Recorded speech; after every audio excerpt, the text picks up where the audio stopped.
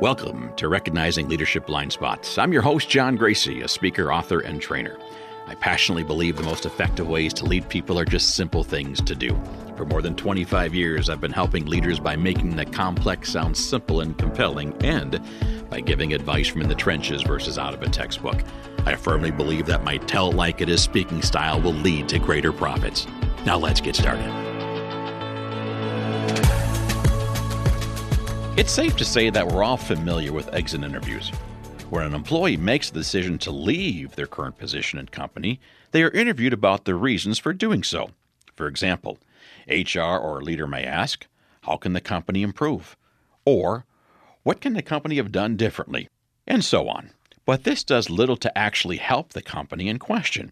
After all, the employee has left. There isn't any way to try to rectify the situations since the employee has made the choice to leave the organization and seek new employment. That's why I'm a huge advocate of conducting stay interviews. What's a stay interview and why are they so important? Like an exit interview, stay interviews are conversations between management and current employees. However, unlike exit interviews, stay interviews give you the chance to retain an employee instead of having to go through the process of losing a valued team member, interviewing, and then finding another person and training them.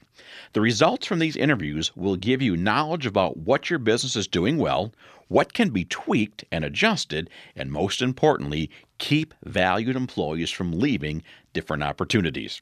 Now more than ever, employees want to know that they're being heard, acknowledged, and appreciated. Stay interviews go a long way to showing your employees that you not only care about how their business is going, but that you are invested in their development within the organization. Stay interviews are also a fantastic way to pinpoint members on your team who are looking to move up the ranks but aren't sure how or what is precisely that you are looking for them in regards for a promotion.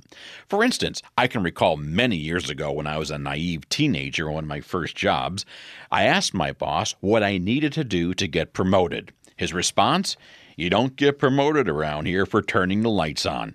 And that was it. Afterward, I felt like he didn't care at all about my growth and development. Whenever I have a stay interview, I always keep that feeling in mind. It's a new year, and there's no better time to try out some new approaches in your business. If you've been looking to shake things up and reduce turnover in your business, I can't recommend stay interviews enough. A quick Google search will land you an abundance of questions to ask. Here are just a few to get you started. What kind of feedback or recognition would you like about your performance that you currently are not getting? What opportunities for self-improvement would you like that go above and beyond your current role? What talent or interest or skills do you have that we haven't made the most of? And here's another question. What have you felt good about accomplishing in your job and in your time here?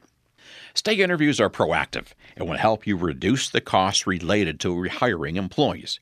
Even better, they will help you keep the team that you already have as happy employees who are much less likely to go look for other opportunities. This sounds like a win-win situation to me. Leaders are made, not born. Remember to rate the podcast, and yes, a 5-star rating is the best way for me to help others who may be looking for the same type of information. Did you ever have a really good boss? How about a really bad boss? Welcome to my keynote, Good Boss, Bad Boss, How to Be the Best and Learn from the Worst. Easily the most straightforward and down-to-earth leadership presentation you've ever seen that has been designed for all audiences. Yes, if you raise kids or babysit, leadership is a lot like parenting. I promise you will learn something. Why? Many presenters like to complicate things in order to justify the amount of dollars an organization has paid them to speak.